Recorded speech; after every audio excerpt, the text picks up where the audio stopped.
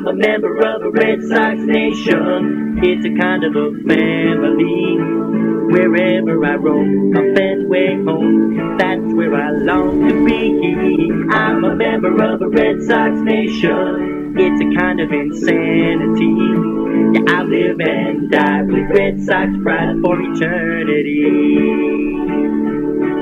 I fake a smile November until opening day.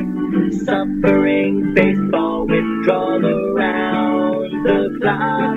When April comes, hey, meet me down on Yankee Way. That's when Red Sox Nation starts to rock. I'm a member of a Red Sox nation. It's a kind of a family.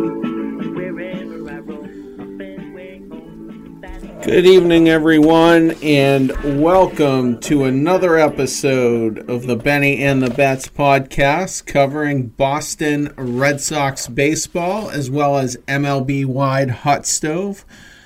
For everyone staying up late tonight on Periscope, the podcast, as always, can be found on iTunes, SoundCloud, Spotify, Spreaker, Stitcher, Player FM, and basically wherever you can find it on Google. For those of you who do listen via iTunes, if you could take literally just a minute or so to give us a rating and review, that drastically improves our visibility within the iTunes app, which is where the bulk of our audience comes from. Literally nothing you could do would help us more greatly than that, so we would appreciate it very much. I am Terry Cushman, and I am joined, as always, by Jeremy Schilling and Liz Churchville. How are you? I'm good. And Liz? Oh, I'm good. Good to go. Well, all right. Plenty to talk about, and it really developed throughout the afternoon into the evening.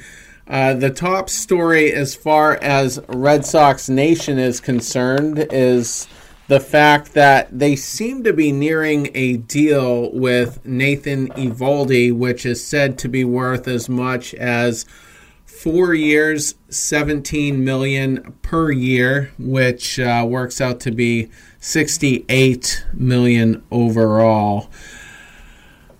I'm not crazy about it, but Jeremy, I'll let you lead off. I'm not so elated that it's like I think it's the best signing or contract the Red Sox have made in the last 5 years, because I think that distinction, at least for now, goes to somebody like JD Martinez. But when yesterday the market gets set for Corbin, 6 years, $140 million, and we're going to get to him in a minute. When you tell me that you can get Eovaldi for 4 and 68, it's a no-brainer to me.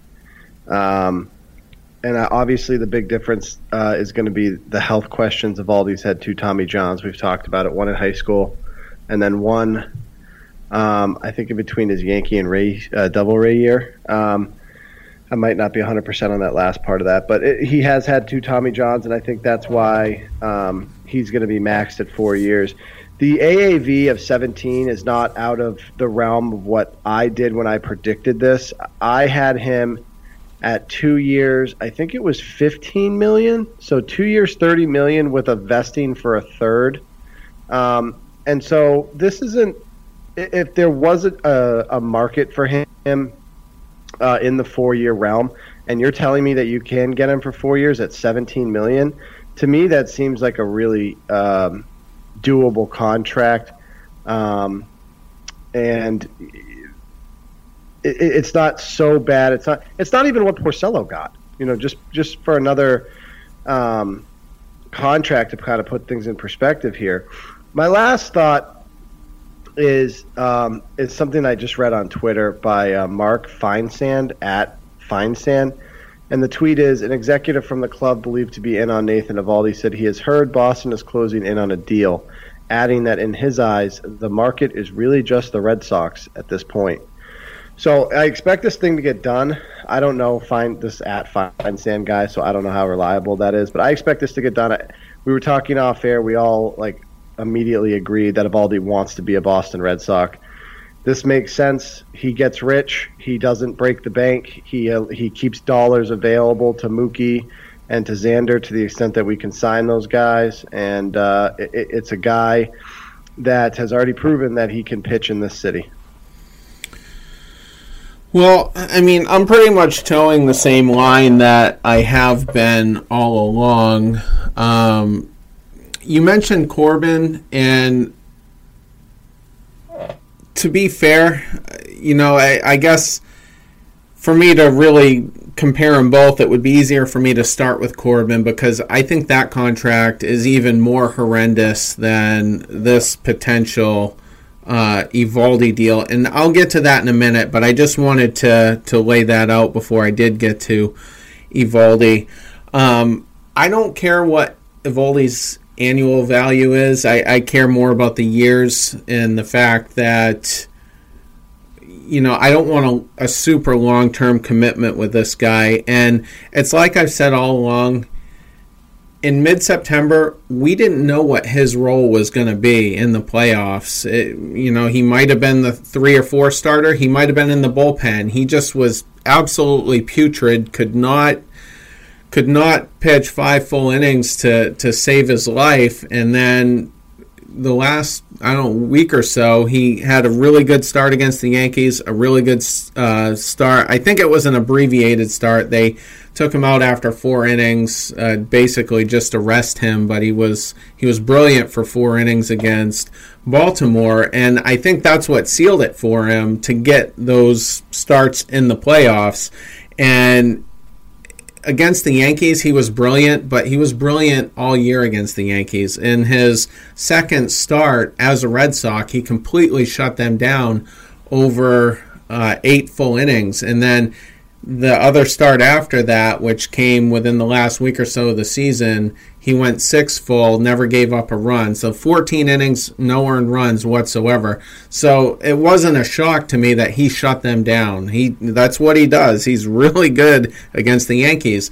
And the Dodgers similarly are, they live and die by the long ball. And, their lineup played similar to his pitching repertoire, and he looked really good. And we're going to base 4 years on 2 teams he was going to destroy anyway.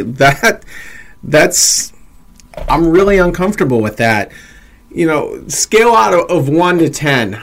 How much do you love Heath Hembree? Scale of 1 to 10. 6.8. Oh, come on. That's so high. He was so bad. I mean, he was hardly used in the playoffs, but that's the guy who's going to be coming in May, when Eovaldi leaves the 5th inning with 1 out and 2 runners on against the Tampa Bay Rays or the Toronto Blue Jays. And then we're going to be winging it with the bullpen. And I'm not comfortable with that. We're not going to win 108 games next year, and we don't know that Chris Sale is going to be stout for... We know he's probably not going to be stout for 6 months. We're hoping he will be for the 3 or 4 that he has been, but we don't know that. We don't know that Rick Porcello isn't going to be the way he is on odd-numbered years. 2015 he sucked, 2017 he sucked. It's been every other year. All right. He's a career... 420 guy roughly. I want somebody more proven, more solid than Nathan Eovaldi. There's better guys out there for similar money, and I don't want to be stupid about it. All right. Well, Liz, would you like to do your open, and then I will attack Terry, or do you want to let me attack Terry and then you can do your open? I'll let's go with you doing your open, and then I'll attack Terry. Well, I guess I had a question. Really, like when it comes to us agreeing that Eovaldi wants to be a Red Sox, and maybe this doesn't matter at all, but him saying that he really wanted to be with the team. Could that potentially have maybe not completely turned off interest, of other teams? Obviously, they don't think like a fan, like it's not like that, for them. But could that have made them go, maybe like what are other options? versus a player saying something like, I'd like to stay with this team, but I want to go wherever I can win. I feel like those are two different statements. Do you think that played any role in the maybe supposed lack of interest from other teams? Because it seemed like there was a lot of chatter. Are the Yankees looking at him? Are the Astros looking at him? Who's looking at him? That kind of thing. And then all of a sudden now, just from that one tweet, which could be completely wrong, it seems like only the Red Sox are thinking about Eovaldi now. Do you think that comes into play at all in any way, or? Given your hypothetical, I don't, because the option is, sign here because this is where I'm comfortable, or go a place I can win. Well, you can win in Boston. You just did win in Boston, so that's kind of a tough narrative to sell, when really what you're saying is, I'm going to go where they pay me the most, which, by the way, I'm okay with. That's the way I would handle it, but that's not what these guys do. And if he did that, then he would have to be transparent that it's about the money, because the Red Sox are completely loaded. They already won, just trampled through the playoffs. So I don't blame people for getting as much money as possible, and I thought that's what Eovaldi would do, but I've been proven wrong. I think the factor is that he's been out there flapping in the wind for 6 weeks, and there's information we don't know about. There has been, I guarantee you, there's been numbers batted back and forth, and I think Eovaldi has got enough information from the other clubs involved to know that he's going to get somewhere near the market from Boston, which is all he wanted to know. I mean, 3 days ago we heard the Yankees were in heated discussions with him, and I bet you he got from the Yankees some numbers where he can either get something close or somewhat close to that, where he felt like it's a good enough the market was set and that he could go to Boston on similar dollars. Do you think something like obviously it came out after the Nationals signed Corbin, which I know we'll talk about later, that the Yankees had offered him 5 years, but he passed that up, and then the Nationals gave him 6. Do you think, and maybe I didn't see it, or maybe it wasn't put out there, that the Yankees offered Eovaldi less, maybe same money, maybe a little more, but less amount of time, and that's why they... that seems non-existent. The Yankees probably haven't really had time to make a formal offer, and that's what I'm clinging to right now. They've only, in the last 24 hours, finished runner-up, or maybe third in the Corbin sweepstakes. So, and I thought their offer to Corbin, we will get into it, but they offered Corbin $100 million over 5 years. So basically a Porcello deal with 1 year added in, and they were smart. They walked away. The Nationals were going to give them stupid money, and they walked away. And the Red Sox, the market for Eovaldi should have been 2 years, at whatever annual value you want to assign, 15 to 20 million a year. That's what it should have been, but it got inflated because he was a hero in October, and the Red Sox right now seem to be the front runners. There's nobody else willing to go beyond 17 4 years. That's $68 million overall. And here's the other thing I think about. If the Yankees walk away from that, what does that say about Eovaldi? Because look at it from the Yankees' standpoint. Are they better off with him on his roster, or are they better off facing him and getting destroyed however many series we play them a year? That's probably at least 3 or 4 starts, and then potentially again in the postseason. So if they're willing to get destroyed by him, they're not gonna match the Red Sox and kind of pull him away from us. What does that tell you? What does that tell you about Nathan Eovaldi? And this was his only season as a non-Yankee. He was a Yankee all the way up till his Tommy John, and was okay in that market. Wasn't great. His career ERA is still over 4, and he did have a 14-win season with them with an ERA still over 4. So he must have had decent run support that year. But I just feel like everybody else is being smarter than the Red Sox right now when it comes to him, and they're knowing when to walk away, and the Red Sox are gonna we're going to have another bad 4-year contract, and we just got done with one with Hanley Ramirez, and I'm just so sick of putting ourselves in these situations when there are other guys out there with similar money who are more proven, who have won a Cy Young, who have won a World Series as well, and pitched deep into other postseasons, and we're gonna get the worst value out of it. Yeah, those guys you can't get for 4 years at $17 million per year, so you just can't. Now, a couple things that I want to go through. First of all, you said a phrase that I just couldn't disagree with more. The market should have been 2 years. If people are willing to go to Publix or Stop and Shop in New England and pay $6 an apple, then that's what the market dictates. Not because you think the apple should be $1.50. So if the general public, in my really bad hypothetical, is willing to pay that $6, then if you want to buy that apple, you're going to have to pay $6. So when you come to and apply that to baseball, the market could be, as you said, and I agree, I think 2 years is the ideal contract. That's not necessarily what the market dictates. That's not how market is dictated by competition.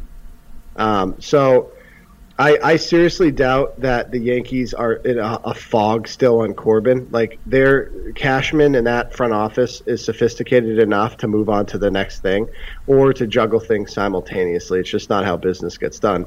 So frankly speaking, in my opinion, I think, Liz, to get to your question directly, I wouldn't be surprised to find out if the Yankees were willing to go 4 years, $80-85 million. He took that information to the Red Sox and said, look, I don't need $80-85 million, but get close, and I'm a Red Sox. That's speculative, though. That's speculative. Well, I agree. It is speculative because we don't have any information. Terry, speaking about speculations versus conclusions and fitting a narrative, you're making conclusions about, well, you knew he was going to go into the playoffs and bury the Yankees, and you knew he was going to do this against the Astros.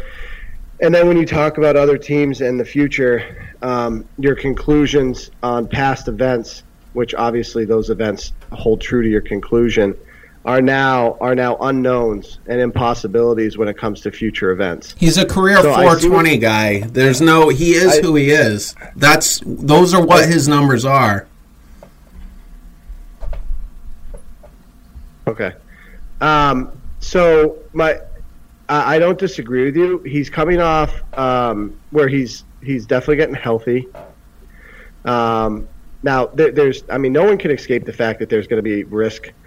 And that's why I think this is going to be a 4-year, $68 million deal, if that's what it works out to be, and not a 4-year, $100 million deal. Because there's just an unknown, and there is a chance that by the end of this contract he's hurt again, and you lose him.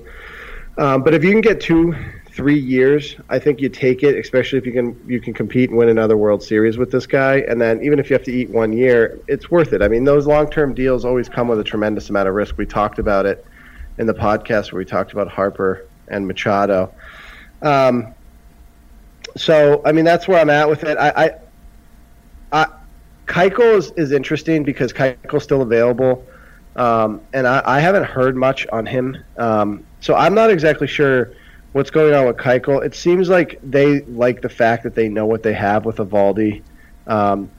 Whether it be the training staff, the pitching coach, Cora, management likes him. He's level-headed. They've obviously got to know him over since the trade occurred. So they obviously like what they see, and they think that he could be a starting pitcher and really a pretty deep starting pitching situation here with the Red Sox, which is going to extend into AAA now that they're going to hopefully re-sign Eovaldi.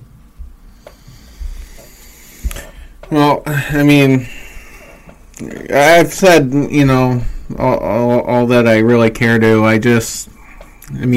He's getting Mike Leake money. Mike Leake sucks. He's getting Ian Kennedy money. Ian Kennedy sucks. And I get that, but you can either just sit pat and do with what you have and take zero risk. And frankly, in our situation with all the extra innings that have been thrown by this pitching staff with the World Series run, I think even that's a risk. Chris Sale just sitting and leaving the depth of the rotation where it's at with Chris Sale, that's a risk. And so in these situations, it's all about your evaluation of,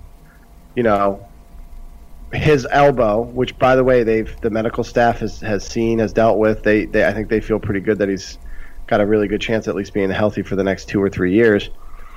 They know what they like what they see, and they feel like that's less of a risk than going into the season with either A, somebody else, or B, without upgrading the depth of the pitching rotation. And so they would rather. And by the way, let's not pretend we're not the Boston Red Sox. We're not. Liz, no offense, but this is the the podcast-related insult at the Devil Rays. We're the Boston Red Sox, and I know it sucks, especially when it's happened with Panda, and Hanley wasn't nearly as bad, but we've had some bad deals. Pedroia, the Little Leaders deal, is an absolute albatross. You are the Red Sox. You can accept this risk because at the end of the day, it's just dollars, and you have more dollars than everyone not named the Yankees. So but at the same time, you lengthen the starting rotation with Porcello, Price, Sale, Erod, Wright comes back. You still have Vasquez. You know what? I think I just Velasquez. Sorry. So your pitching, your major league pitching rotation with Eovaldi stretches into the first and the ace and the second starter and AAA. And on the flip side, who we're trying to beat and who's going to be our biggest competition, they only have 4 starters. And I think it just sets you again a farther ahead of the Yankees by doing this. Well, kind of going off of Eovaldi into Corbin, I guess, one pitcher to another.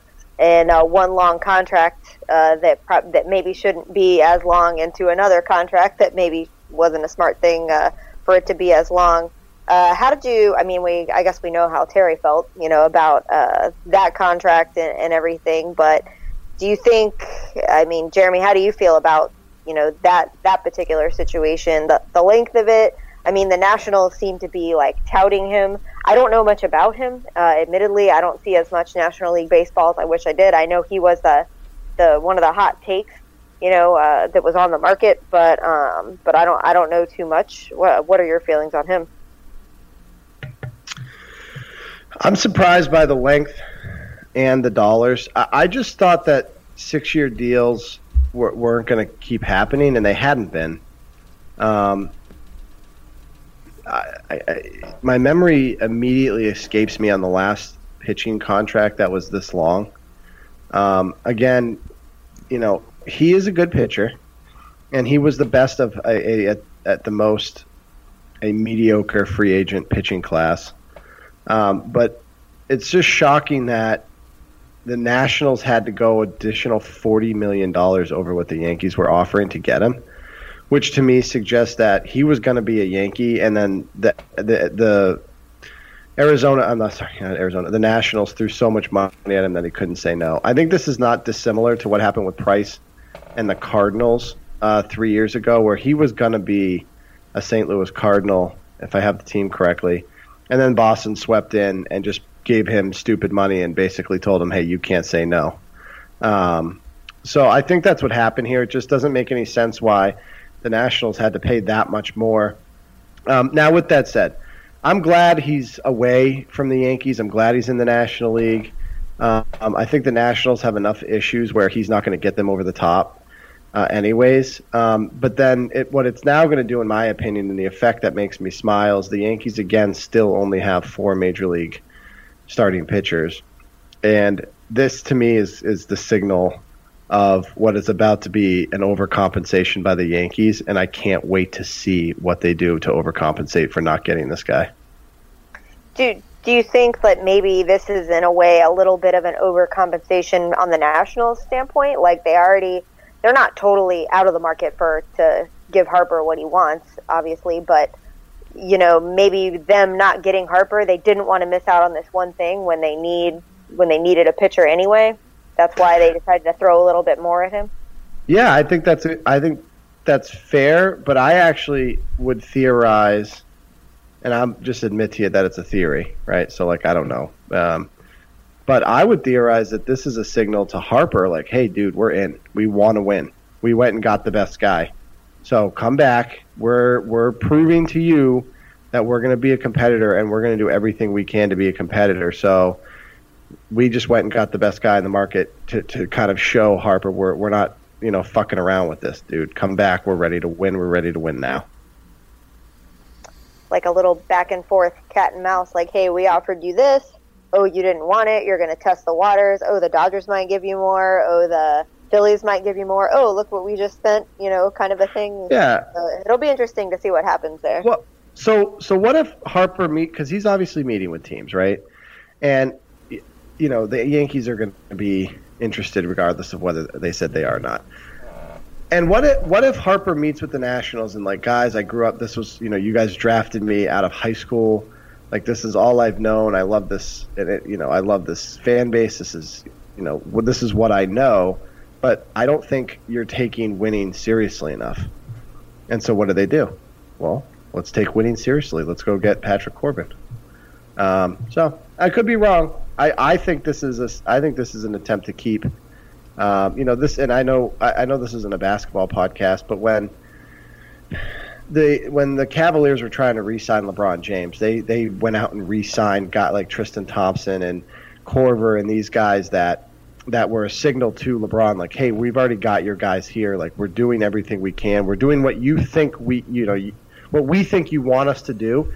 And look, I could be wrong. It's, again, 100% speculation, but I don't think this is, we've lost Harper, so let's spend the money on this guy. I think they're spending on the money on this guy to get Harper. Getting back to Corbin specifically,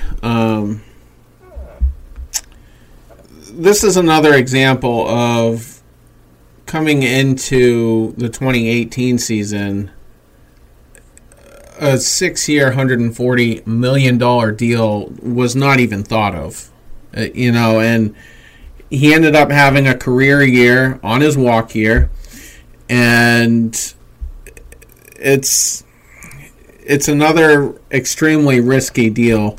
Now, he's pitched 200 innings twice. Consequently, when he did it in 2013, he did have Tommy John right after. He came back, short sample size, 2015, had a 3.60 ERA, fell off a cliff in that was 2015, he had a 3.60 ERA. 2016, he fell off a cliff, 5.15 ERA. And 2017, mediocre, ERA just over 4. And then this year, career year. He's pitched in a small market. He's extremely finicky. He'll have a few good starts, and he has the propensity to have a few more bad starts. And I think there's a good chance that this could be a Sonny Gray situation all over again. And, Gray came up in Oakland, similarly a small market, like Arizona. Arizona has one of the worst fan bases in Major League Baseball, and they're about to have a new stadium, so hopefully that'll help address that.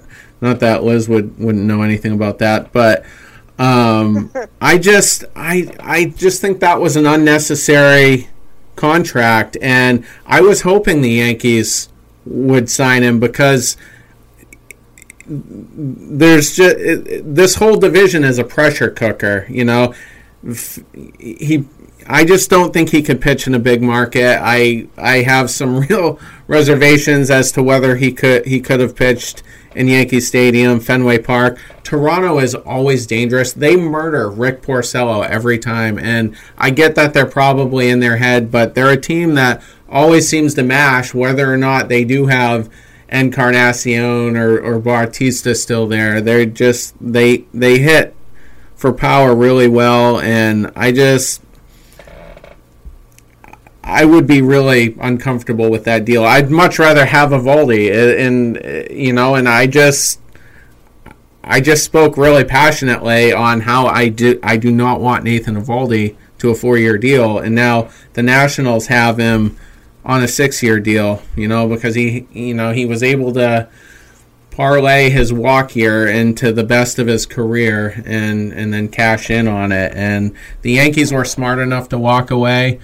I don't know if that was the second best offer because there's a $40 million difference between the Nationals and the Yankees, so maybe the Phillies were a little bit north of 100. But I don't know. And that's, I mean, I forget where the Nets play, Citi Field or whatever. Probably, that's in New York. Probably not a great place to pitch if you don't like big markets.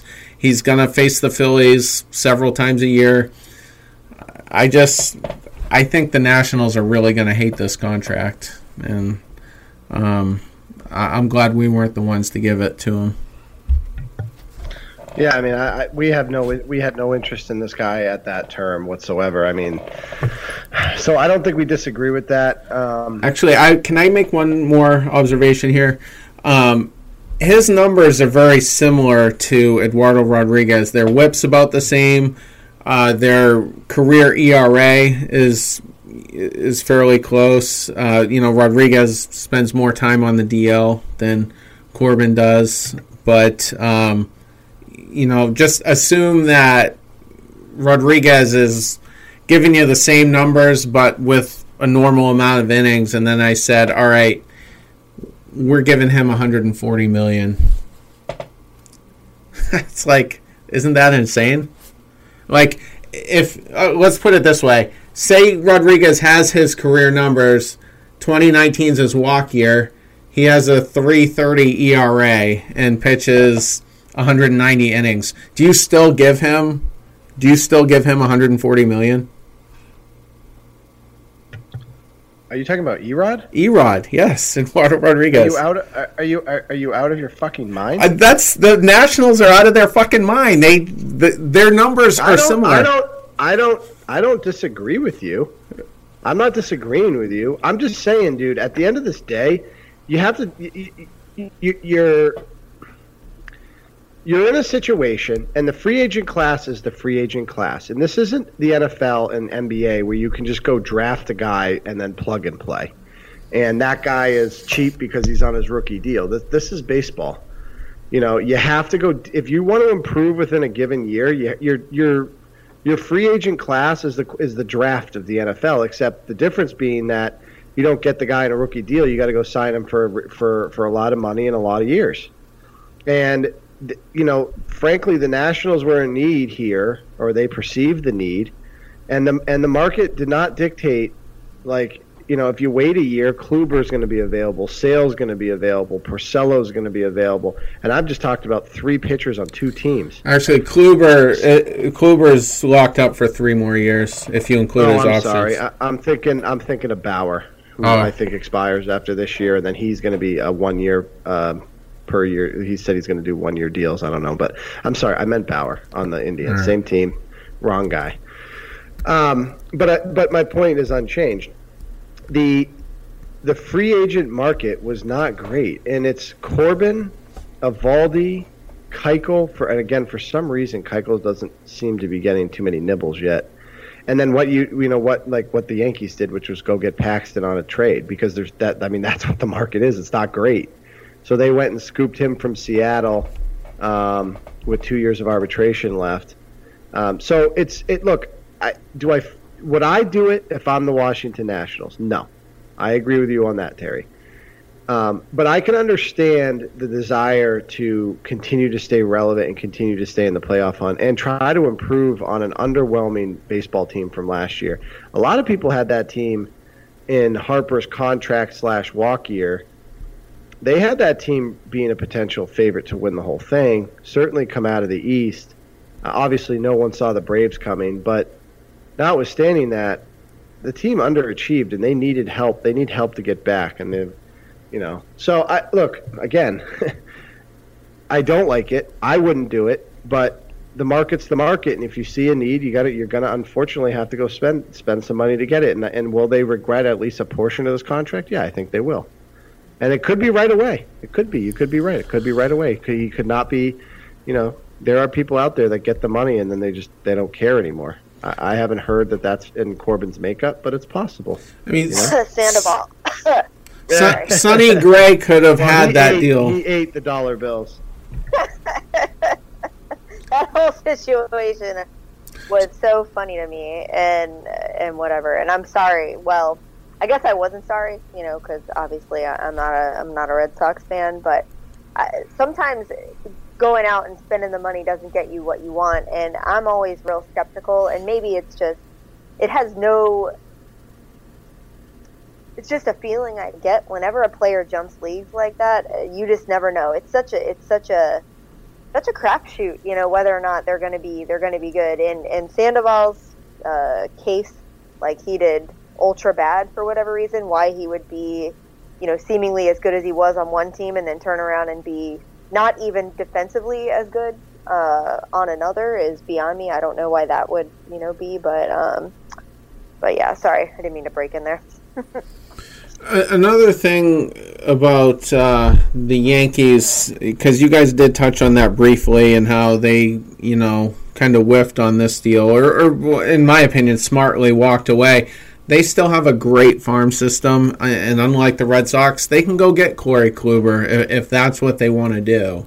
So I don't think the Yankees are stressing out over anything right now, and if they want to get in on Eovaldi, they can do that if they want to. But for whatever reason, they don't seem to be active. And if they don't do anything within the next, I would say probably 24 hours, then that's probably a sure indication that they got other plans in mind, and maybe they're either going to go for Keuchel or they're going to explore the trade market again. And and they've been, for whatever reason, willing to dangle Miguel Andujar out there. He comes up in trade talks all the time, and I mean, he's a one-for-one candidate, where they could get a solid player, a solid pitcher for just him alone. And so, I'm not really pointing and laughing at them right now, because they got a lot more options than we do. And I'm sorry. I thought you were done. And I just wanted to wrap up. I mean, Sonny Gray could have very well got a deal just like the one Corbin got, and then, it would have been terrible. But we'll revisit that throughout the season, and because eventually we're going to have to deal with the next trade market, and Corbin surely will be relevant one way or the other. If we're moving on, I mean, I guess we're going to look at Goldschmidt, next, as far as because that was something that happened today, and him getting signed by the Cardinals, and something that kind of stood out to me. I know he's been a Diamondback for, I don't even know, I just had his page up like pretty much his whole forever. career, yeah. His whole career, yeah. And everything, and what the Cardinals gave up, for him, and not knowing very much, about those players. Do you think, I mean, I know Goldschmidt was extremely solid. He's, multi-year, all-star, all that kind of stuff. But do you think the Cardinals gave up too much?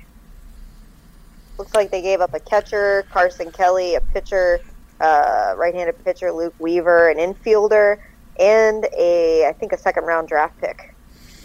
Yeah, they gave up the compensatory pick. That word's not in my vocabulary clearly, but the compensation pick they're going to get.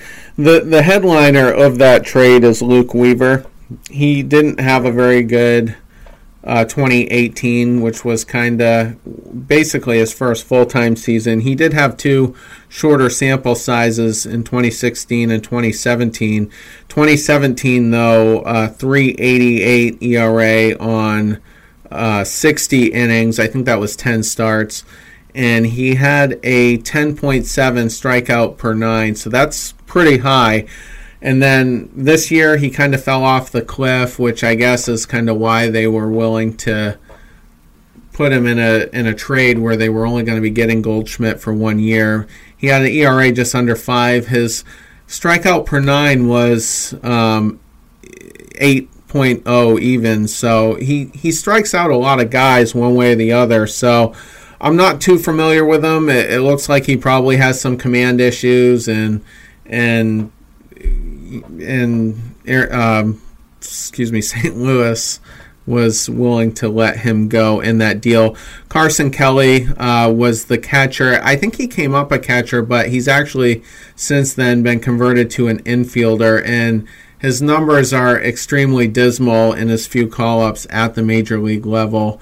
Well under 2. I think he's actually hitting $154, so he'll inevitably go back down to AAA and hope that they can kind of get him straightened out. But he's not going to be a guy that hits for power. He's a contact hitter, but his upside is reported to be very high, so taking a chance on him. But again, they traded a player who only had a 1-year deal. So I think both sides made out pretty well here in terms of, what each side got for value.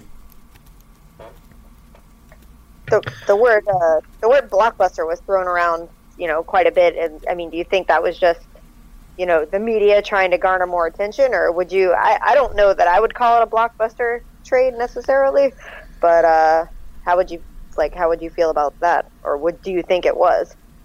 Why don't you go ahead, Jeremy? I think it's a blockbuster deal. I mean, Goldschmidt's a stud.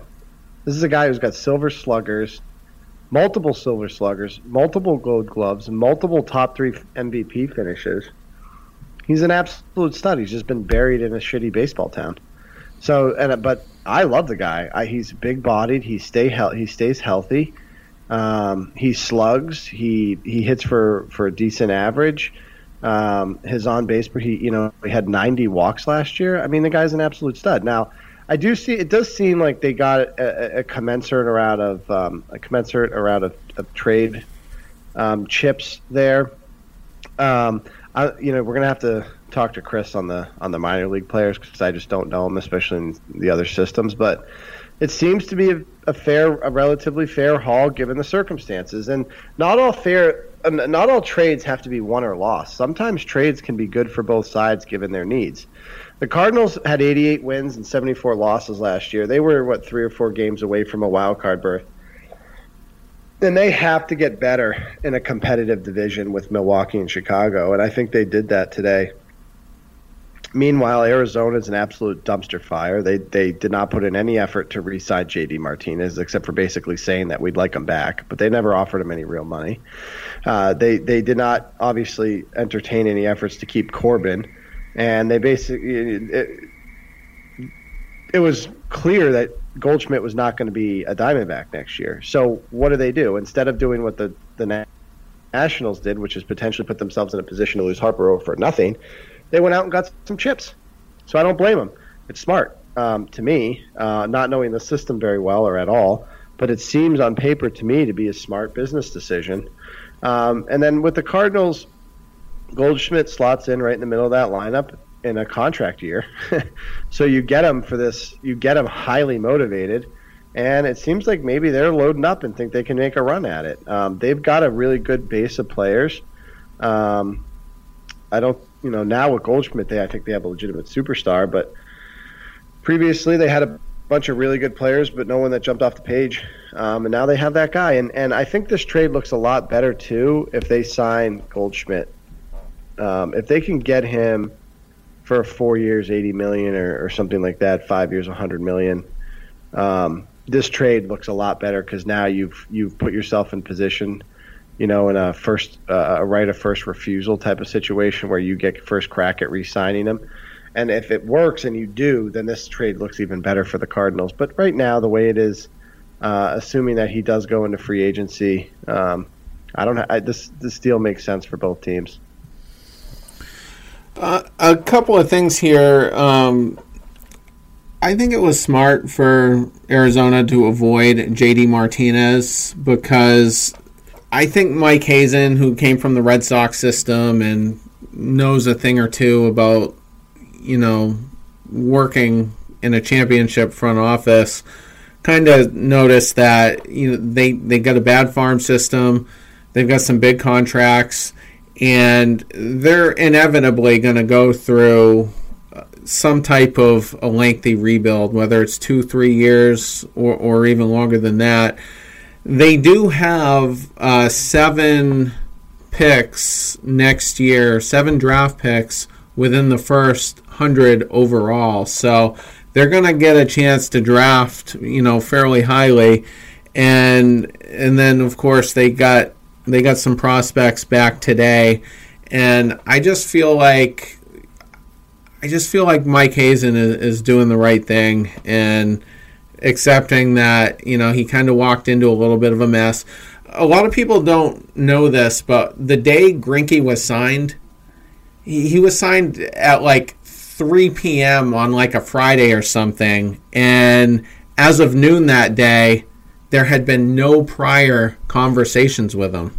So it came out of the blue, and then he was signed to like a $234 million deal over 6 years. And annually, he's the highest paid pitcher because he got all that on a 6-year deal. So he makes $35 million a year. But that was literally a spur of the moment signing, and Mike Hazen inherited that. And Greinke hasn't been terrible, but for a small market team, that contract's a bit of a hindrance, and I wouldn't be shocked if he gets moved later on. There's been tons of chatter about it, so maybe during the winter meetings next week, he could have a new home. But I think the Diamondbacks are doing the right thing. And then going over to the Cardinals, I do expect Goldschmidt to have a JD Martinez effect on that team because it is his walk year, and guys tend to thrive, in the final year of their rookie deal. And like you said, Jeremy, 3 Gold Gloves. He is top 3 in WAR since 2013.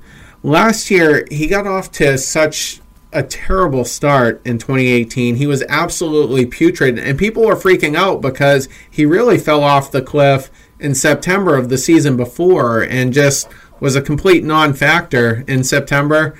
And I don't recall if he did much in the playoffs, but they did get swept in 3 games to the Dodgers, if that says anything.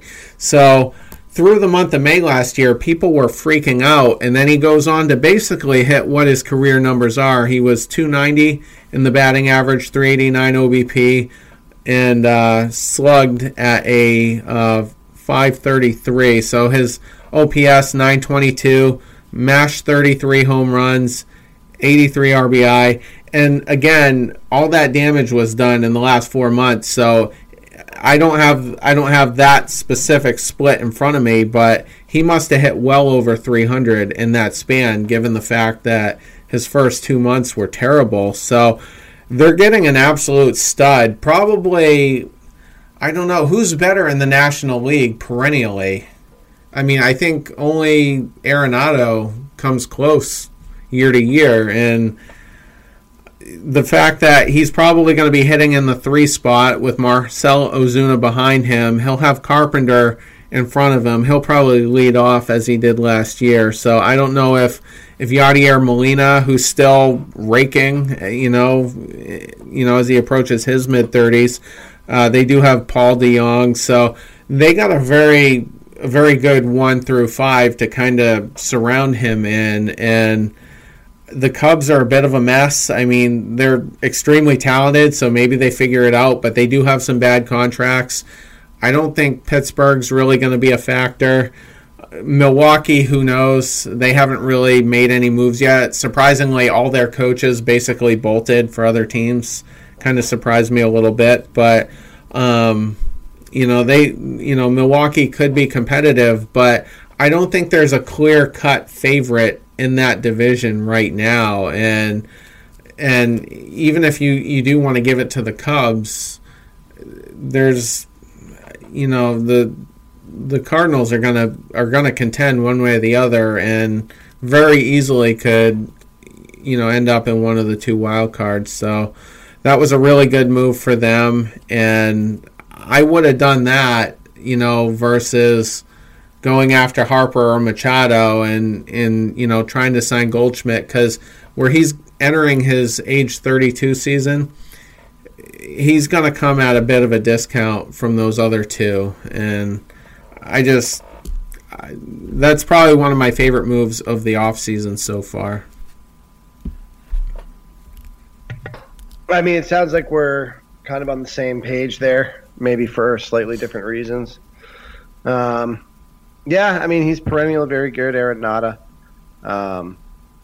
Chris Bryant, maybe. But I think he definitely changes the dynamic of that division. The thing with the Brewers that shocks me, just briefly, the fact that they haven't gone out and gotten any starting pitching just blows my mind.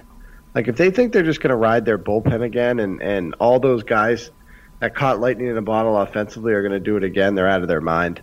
I expect them to be one of the team that significantly regresses in 2019. So, and that in and of itself may open the door for the Cardinals regardless of Goldschmidt. But now they have Goldschmidt, and maybe that puts them ahead of the Cubs. So it's an interesting move, and I think it's a good move. I agree as well. We'll get into the last segment here.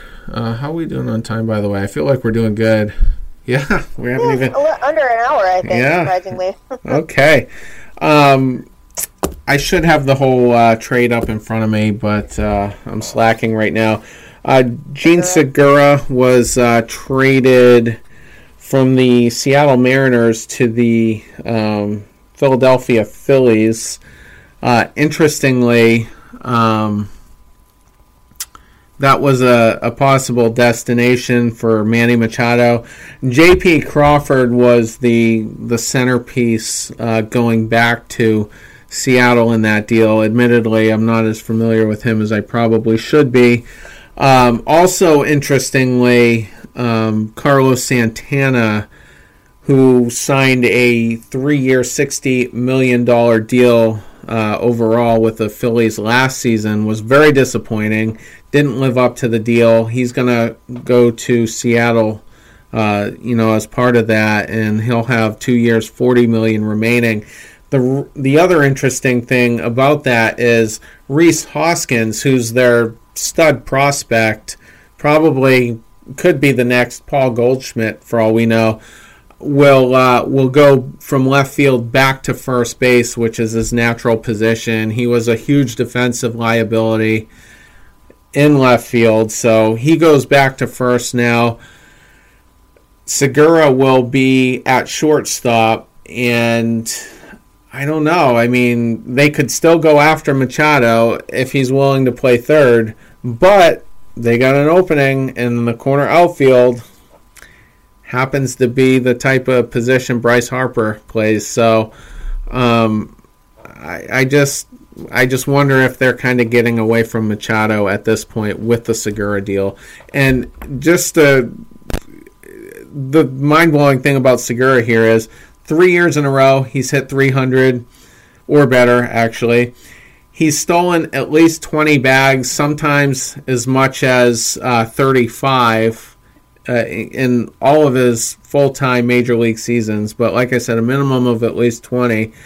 And he's got 4 years remaining with an option in 2022, all at cheap money. 4 of those 5 years, $14 million per year. The option would be for $17 million. So that's a value signing right there. I like the signing. I think it makes a lot of sense. And I like that Philadelphia stopped waiting around for things to happen. Now, what I had heard on Corbin with Philadelphia is that Philadelphia basically did what the Yankees used to do, which was they said to Corbin, we'll pay more than anybody else, so make us your last phone call.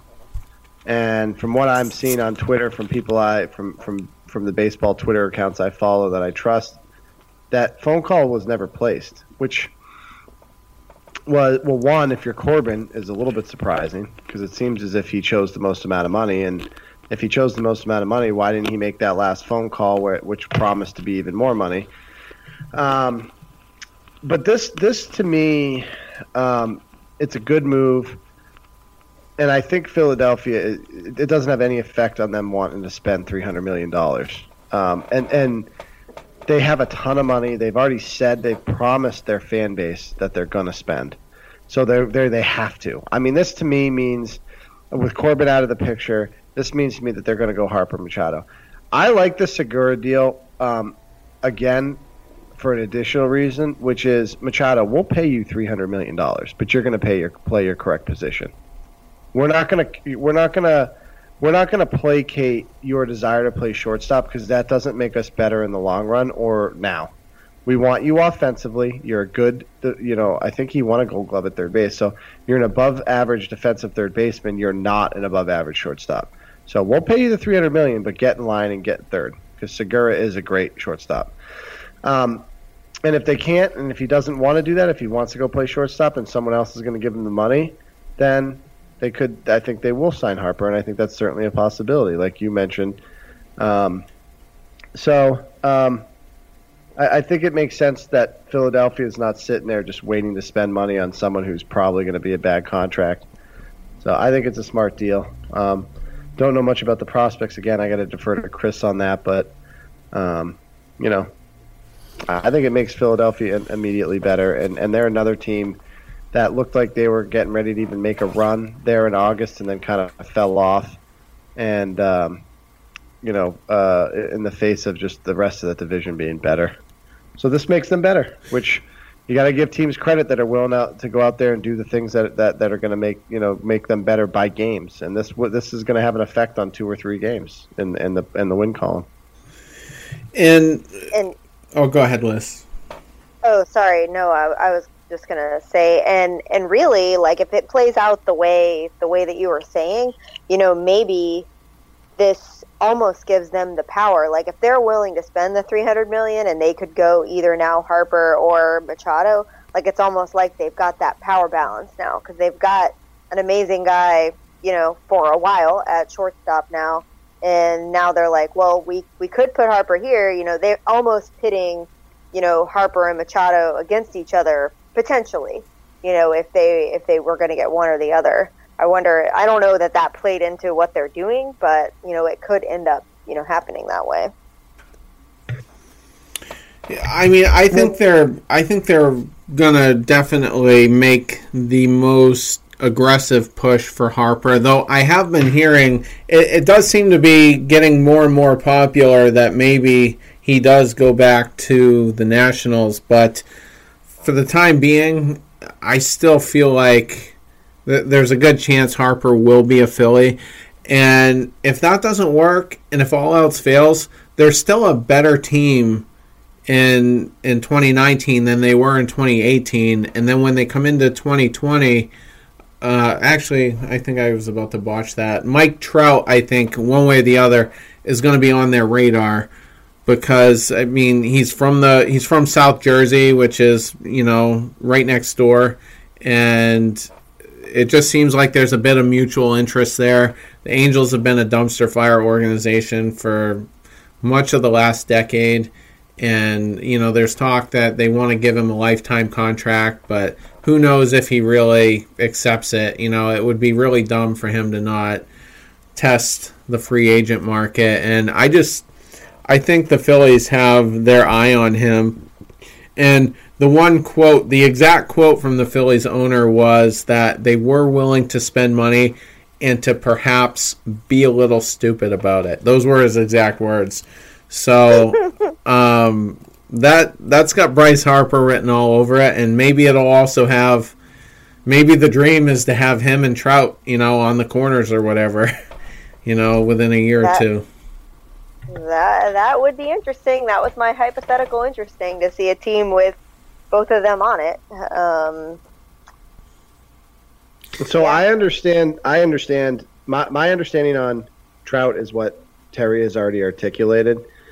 So the one thing I think of when some chips start to fall and the Phillies go out and get Segura instead of sitting and waiting for Machado, and the Yankees go out and trade for Paxton, and the fact that these two weren't the first guys off the board, to me it means their market is shrinking.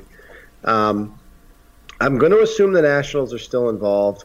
I'm going to still assume the Yankees are involved, but I'm not exactly sure what are some of the other options available to these two guys. The Cardinals, obviously, now they're out. The Mets have spent on the Cano deal, although they shed some money. It just seems to me that this is a potential where in the next 2 days you may see one of these guys sign with the Phillies, and then the next guy to sign is just going to get less because the market's going to shrink quickly once the Phillies are out of it because they've signed one or the other. I don't know. I mean, it's to me this has been a weird offseason because nothing really happened for the basically until 2 days ago, and now a couple of major chips have fallen, but not the big guys, not the guys we all the first Hot Stove podcast we did was on these guys, and they're still out there. So I don't know. I still think Machado is going to go to the Phillies. That just to me makes sense. And I still think, and I'm sticking with my prediction, that Harper goes back to Washington on the 10-year, $300 million deal they already offered him. But, we'll see. My prediction as well was that Harper would go back to the Nationals. But I still, my current gut feeling, though, several weeks later is the Phillies. I don't think a signing will happen until probably next week at the winter meetings. I think Boris will get everybody together, and you'll see at least one of the two get signed. I was trying to Google it right now. Harper is or might have just had a face-to-face meeting with the Dodgers, so I wouldn't rule them out just yet, but I have no idea what the expectations are, from either party as far as the Dodgers go. But outside of the Nationals and Phillies, that's probably the only other likely scenario. Another guy, I'm going to pull him up right now. This is a potential risky signing, but could be a good value signing, especially if the Phillies do want to kind of wait for Trout. But that is A.J. Pollock. And Pollock got off to a really good start in 2018. He was looking like a surefire top 3 MVP candidate, but broke his thumb on a diving outfield play in center field, and that kind of hampered him for the rest of the year. And he had, I want to say, a groin injury. Let's see, that was in 2016. So he doesn't play 100, and in fact, he's only played he played 137 games in 2013, 157 in 2015, and has played considerably less, 112 in 2017, 113 last year due to the thumb injury. So there's some injury liability there, but he would probably be inexpensive. I'm guessing no more than a 3-year deal. Has plenty of pop.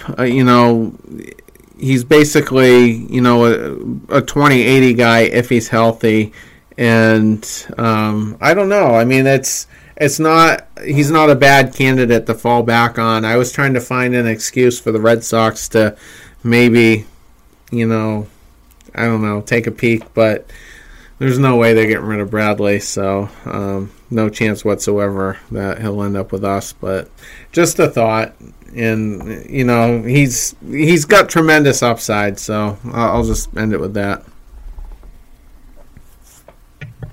Yeah, good player coming off an injury. I don't know. I don't think he signs a multi-year deal. I think if the multi-year deals aren't out there at an AAV he can swallow, I think he goes out and tries to prove it next year.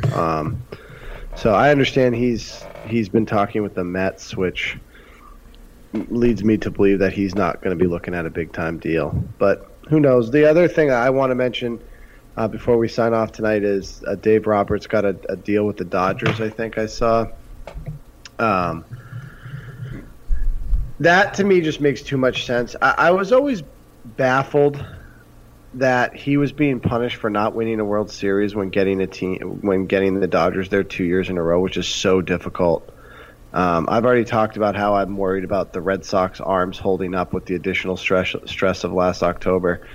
this guy has taken the Dodgers 2 World Series in a major market. He obviously knows what he's doing. He's a winner. And the fact that for whatever reason there was even a discussion that they were going to not have him be the manager of that club, it just made no sense to me. I hadn't heard of some major thing where major American sports, sometimes just in the NFL, Aaron Rodgers finally pushed Mike McCarthy out. I hadn't heard anything like that. So just Red Sox hero back in 2004 with the stolen base.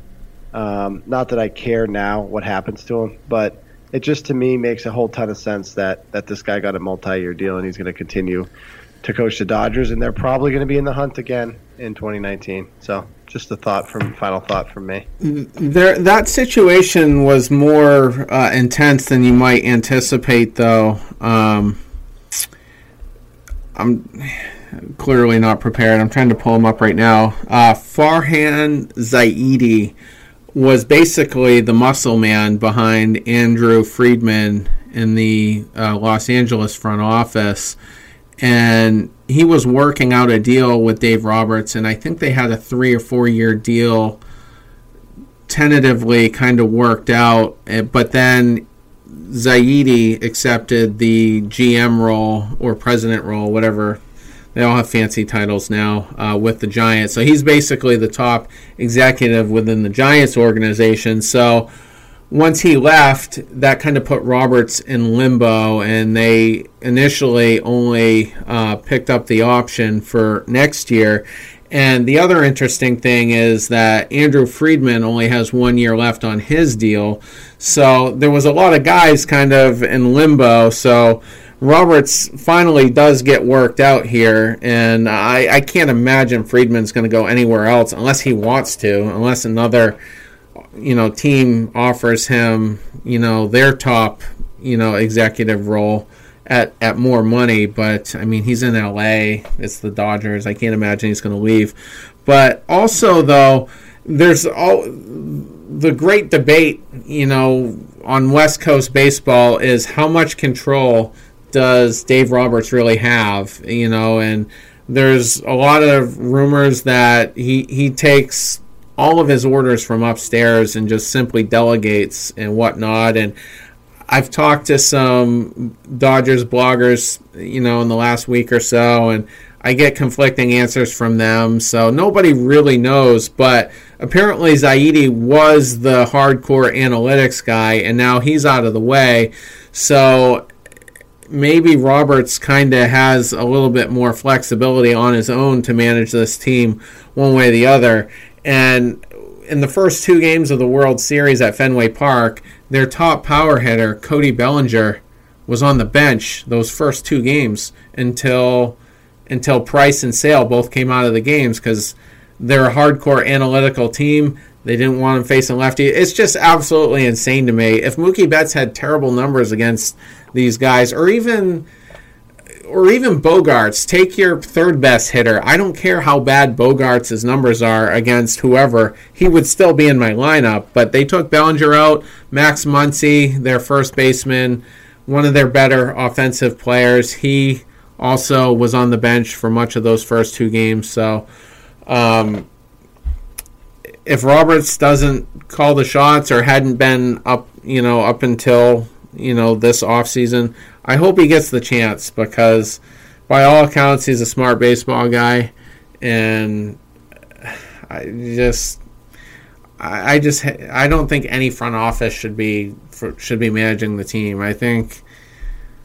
I'm just so thankful that Alex Cora calls the shots 100%, and our theory beat their theory in the World Series, and I hope that always happens, in the future. Oh, I didn't mean to go on a long thing. We hit that, and the night that we won the World Series in the podcast after. So, I mean, I feel like that from what I've read too, the ownership did restrict his ability to operate independently. But with that said, doesn't that go to the fact that even with that happening, he's able to get this team back to 2 World Series. So to me, it just seems like he makes the most of whatever the situation is. And there, in a sport where the manager doesn't have as much effect like it does in the NFL, we witnessed here in Boston a manager get in the way of what could be a big deal. John Farrell sucked. Mm-hmm. The players hated him. He was such a poor, I'm a big believer in Major League Baseball that I don't think the manager necessarily can win you. A manager is not going to have a war. He's not going to have this guy can win us 3 games we wouldn't ordinarily win. But a bad manager can cost you games. Exactly. And can have an effect on, making, being 3 games out of a wild card versus, getting the first wild card. So, in my life, to me, this guy's not losing you games. The whole World Series, the way they handled that seemed to me to be in their own heads. And what I said after the World Series was they didn't feel like they could beat the Red Sox straight, so they tried to do stuff that was outside their comfort zone.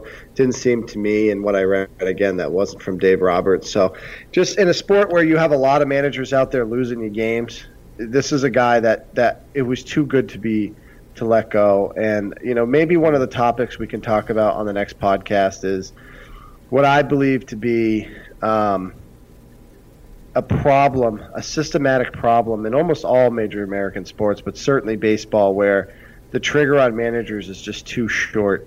And to see this guy get the extension, to me, he so clearly deserved it. It just shows to me that the Dodgers are going to continue to be a factor. Well, and I was just thinking, too, it almost seems like in baseball, just looking at the tenured managers, you almost get faulted more for, almost getting somewhere than you do from just kind of floundering in mediocrity.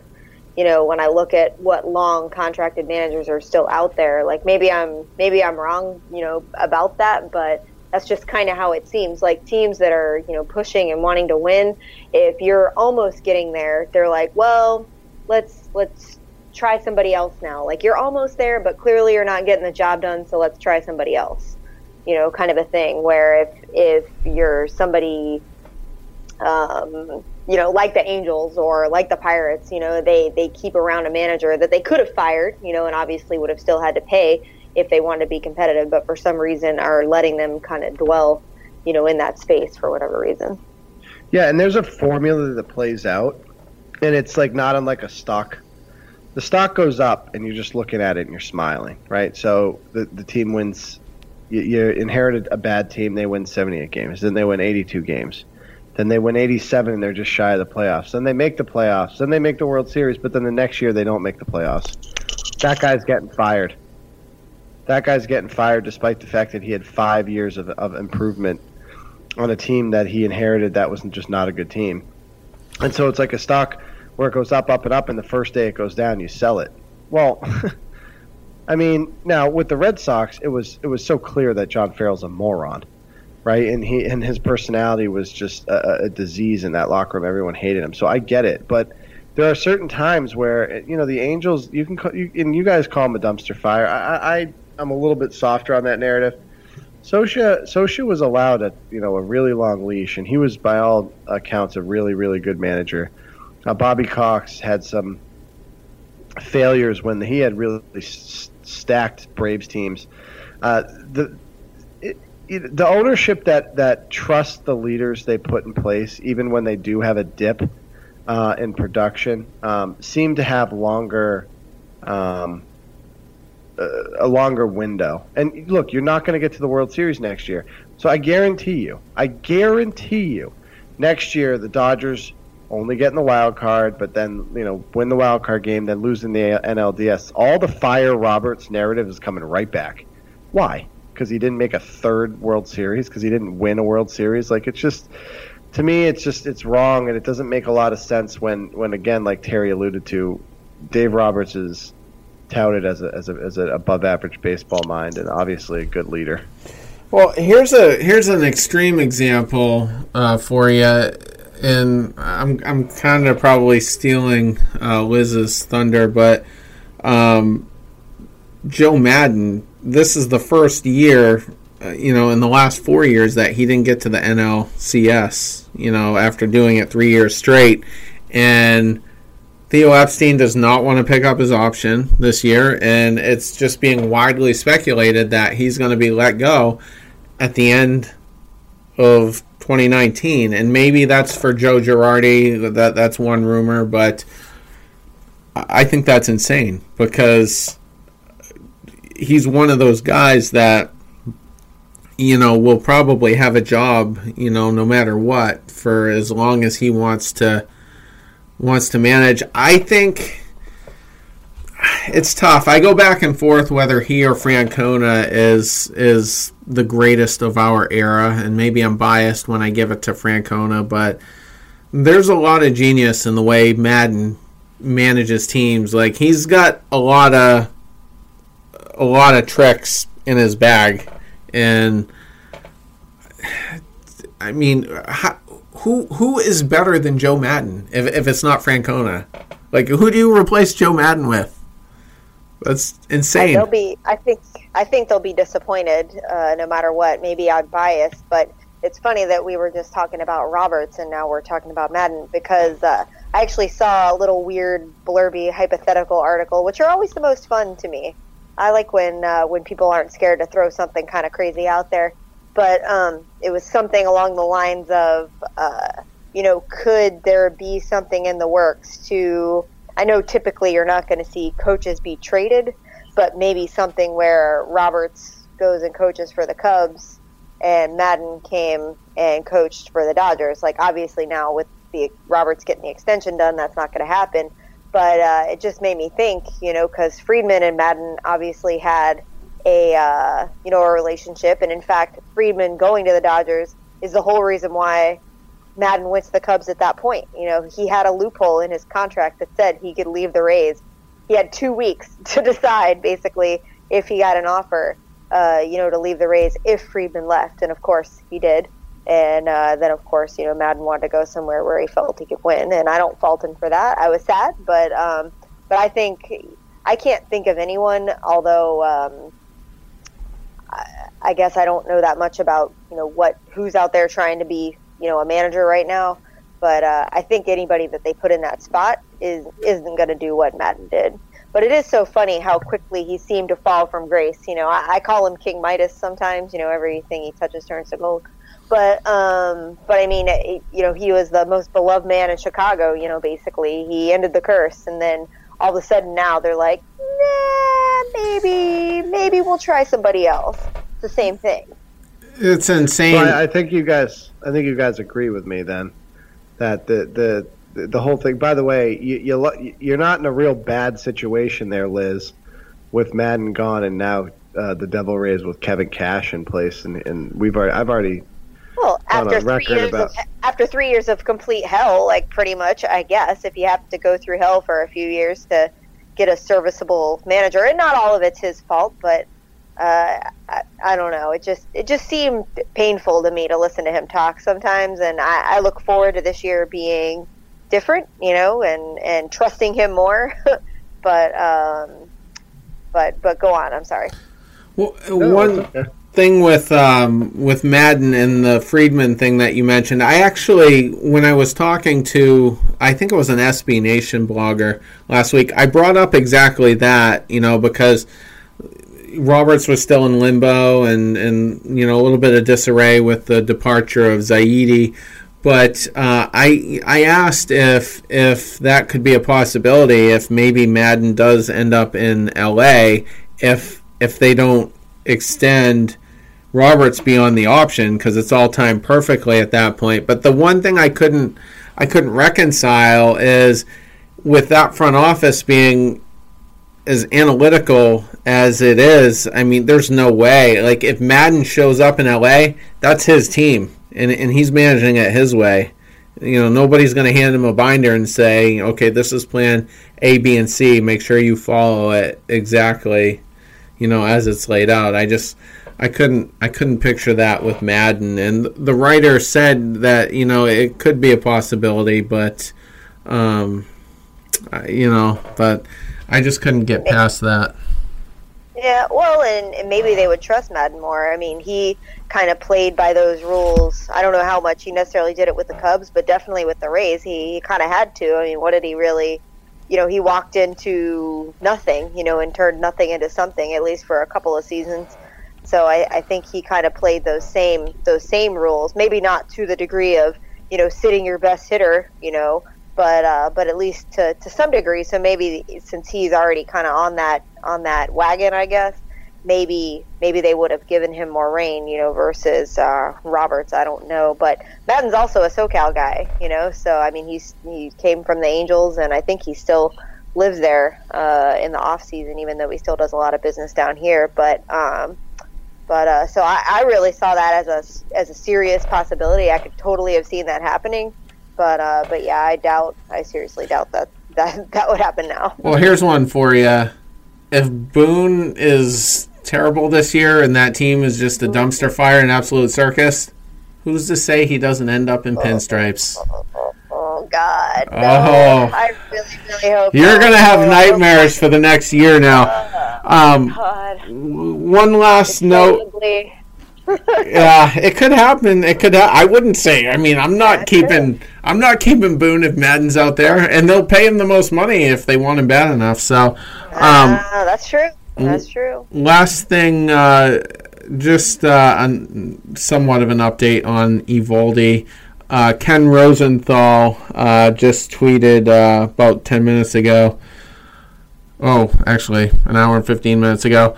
That a little off on that one. Time flies. That there's no deal between the two sides yet, between Eovaldi's agents and the Red Sox, but it is indeed becoming increasingly likely, says Rosenthal, who is basically the CIA director of Major League Baseball. Like, once it comes through his office, it's usually, pretty well clear. Yeah, he breaks a lot of the big stories and was all over exclusively had the Chris Sale story like 2 hours before it happened, and he kept saying they're still talking, and then in the afternoon, the deal happened. Moncada and Kopech went to Chicago, and we got Chris Sale. So maybe by the time we wake up, I don't know. What could the holdup be, really? He's past his physical. So, if it's a straight up 4-year deal, I don't know. Maybe Eovaldi's camp could be doing their due diligence. They could be basically trying to do a lackey protection in place. Yeah. If you recall, John Lackey with his shoulder. I can't recall the exact injury, but they had identified a potential issue, and it actually happened, and they got that final year for $500,000, which they then traded. But that might be something that could be a factor where they're trying to build in a protection. It could be. It could absolutely. Which by the way, Terry, I would think if that's something that takes place, that may make people that are in your camp a little bit better about the deal. Well, I mean, he was out. Yeah, I don't want to get into it again. I still don't like it. The thing with Lackey, though, is I think he was damaged goods right from the get-go. I mean, he was terrible, those first, 2010, and then he was on and off the DL in 2011 before he finally had the surgery. But John Lackey was a postseason god, close to Kurt Schilling numbers, just super reliable. Not that Eovaldi, I guess, didn't this year either, but yeah, I don't know. I know I'm going to be in the minority, when that domino falls, and it looks like it's gonna probably by this time tomorrow, but whatever. There'll be plenty of heated podcasts in May and June if he doesn't pitch well. Let's put it that way. For me, anyway. Well, he wouldn't be getting elite money at the numbers we talked about. So they're not going to ask him to be an elite guy. They're going to ask him to be a third or fourth starter.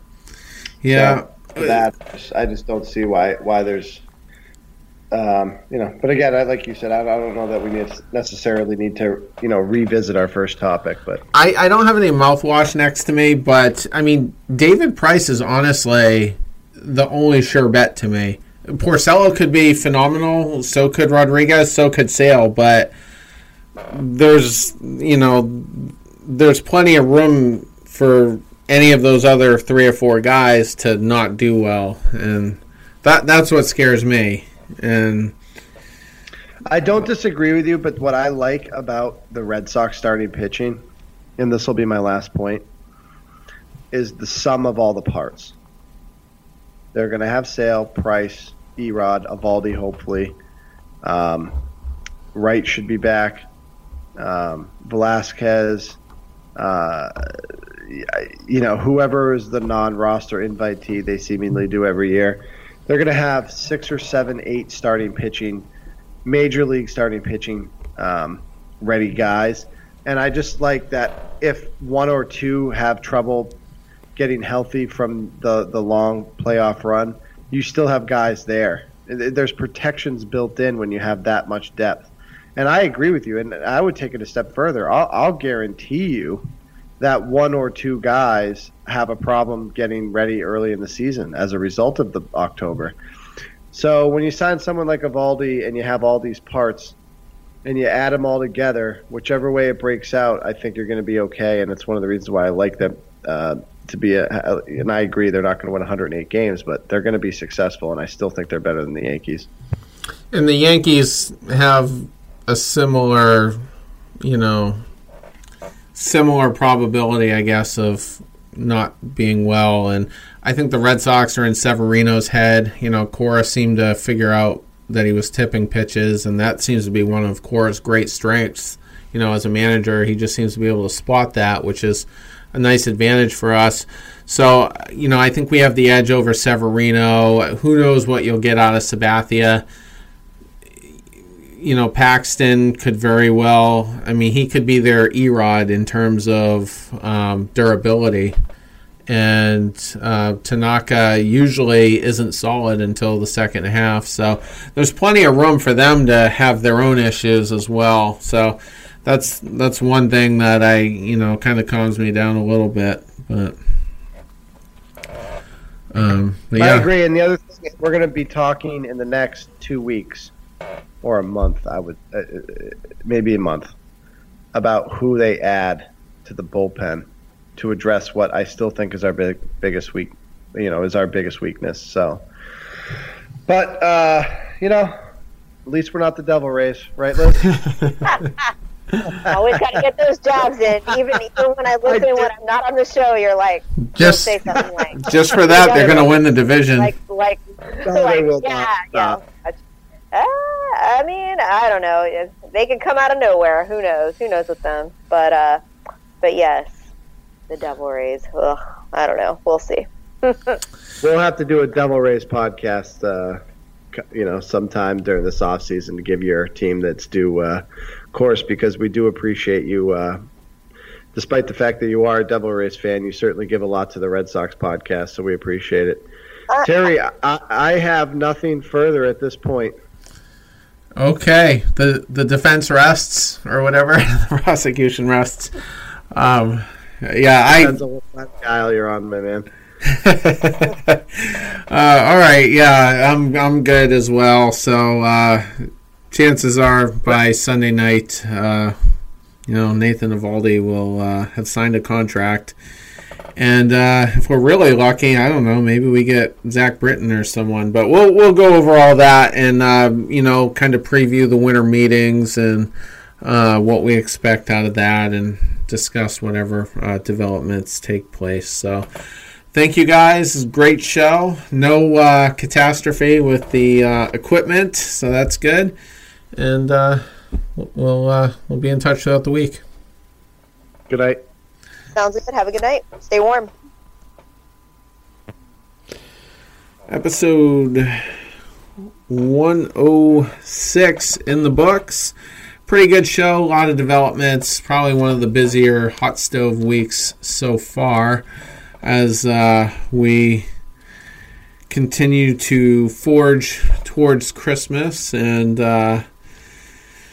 we'll be with you throughout. And like I said, Sunday night, episode 107. So have a good rest of your week. Take care. The kind of insanity, I live and die with Red Sox pride for eternity. I sleepwalk through the days when there's a West Coast swing, married to the TV and the radio. For tickets in October, I'd give anything. Still paying Red Sox debts from long ago. I'm a member of the Red Sox Nation. It's a kind of a family. Wherever I roam, a Fenway home, that's where I long to be. I'm a member of the Red Sox Nation. It's a kind of insanity. Yeah, I live and die with Red Sox pride for eternity.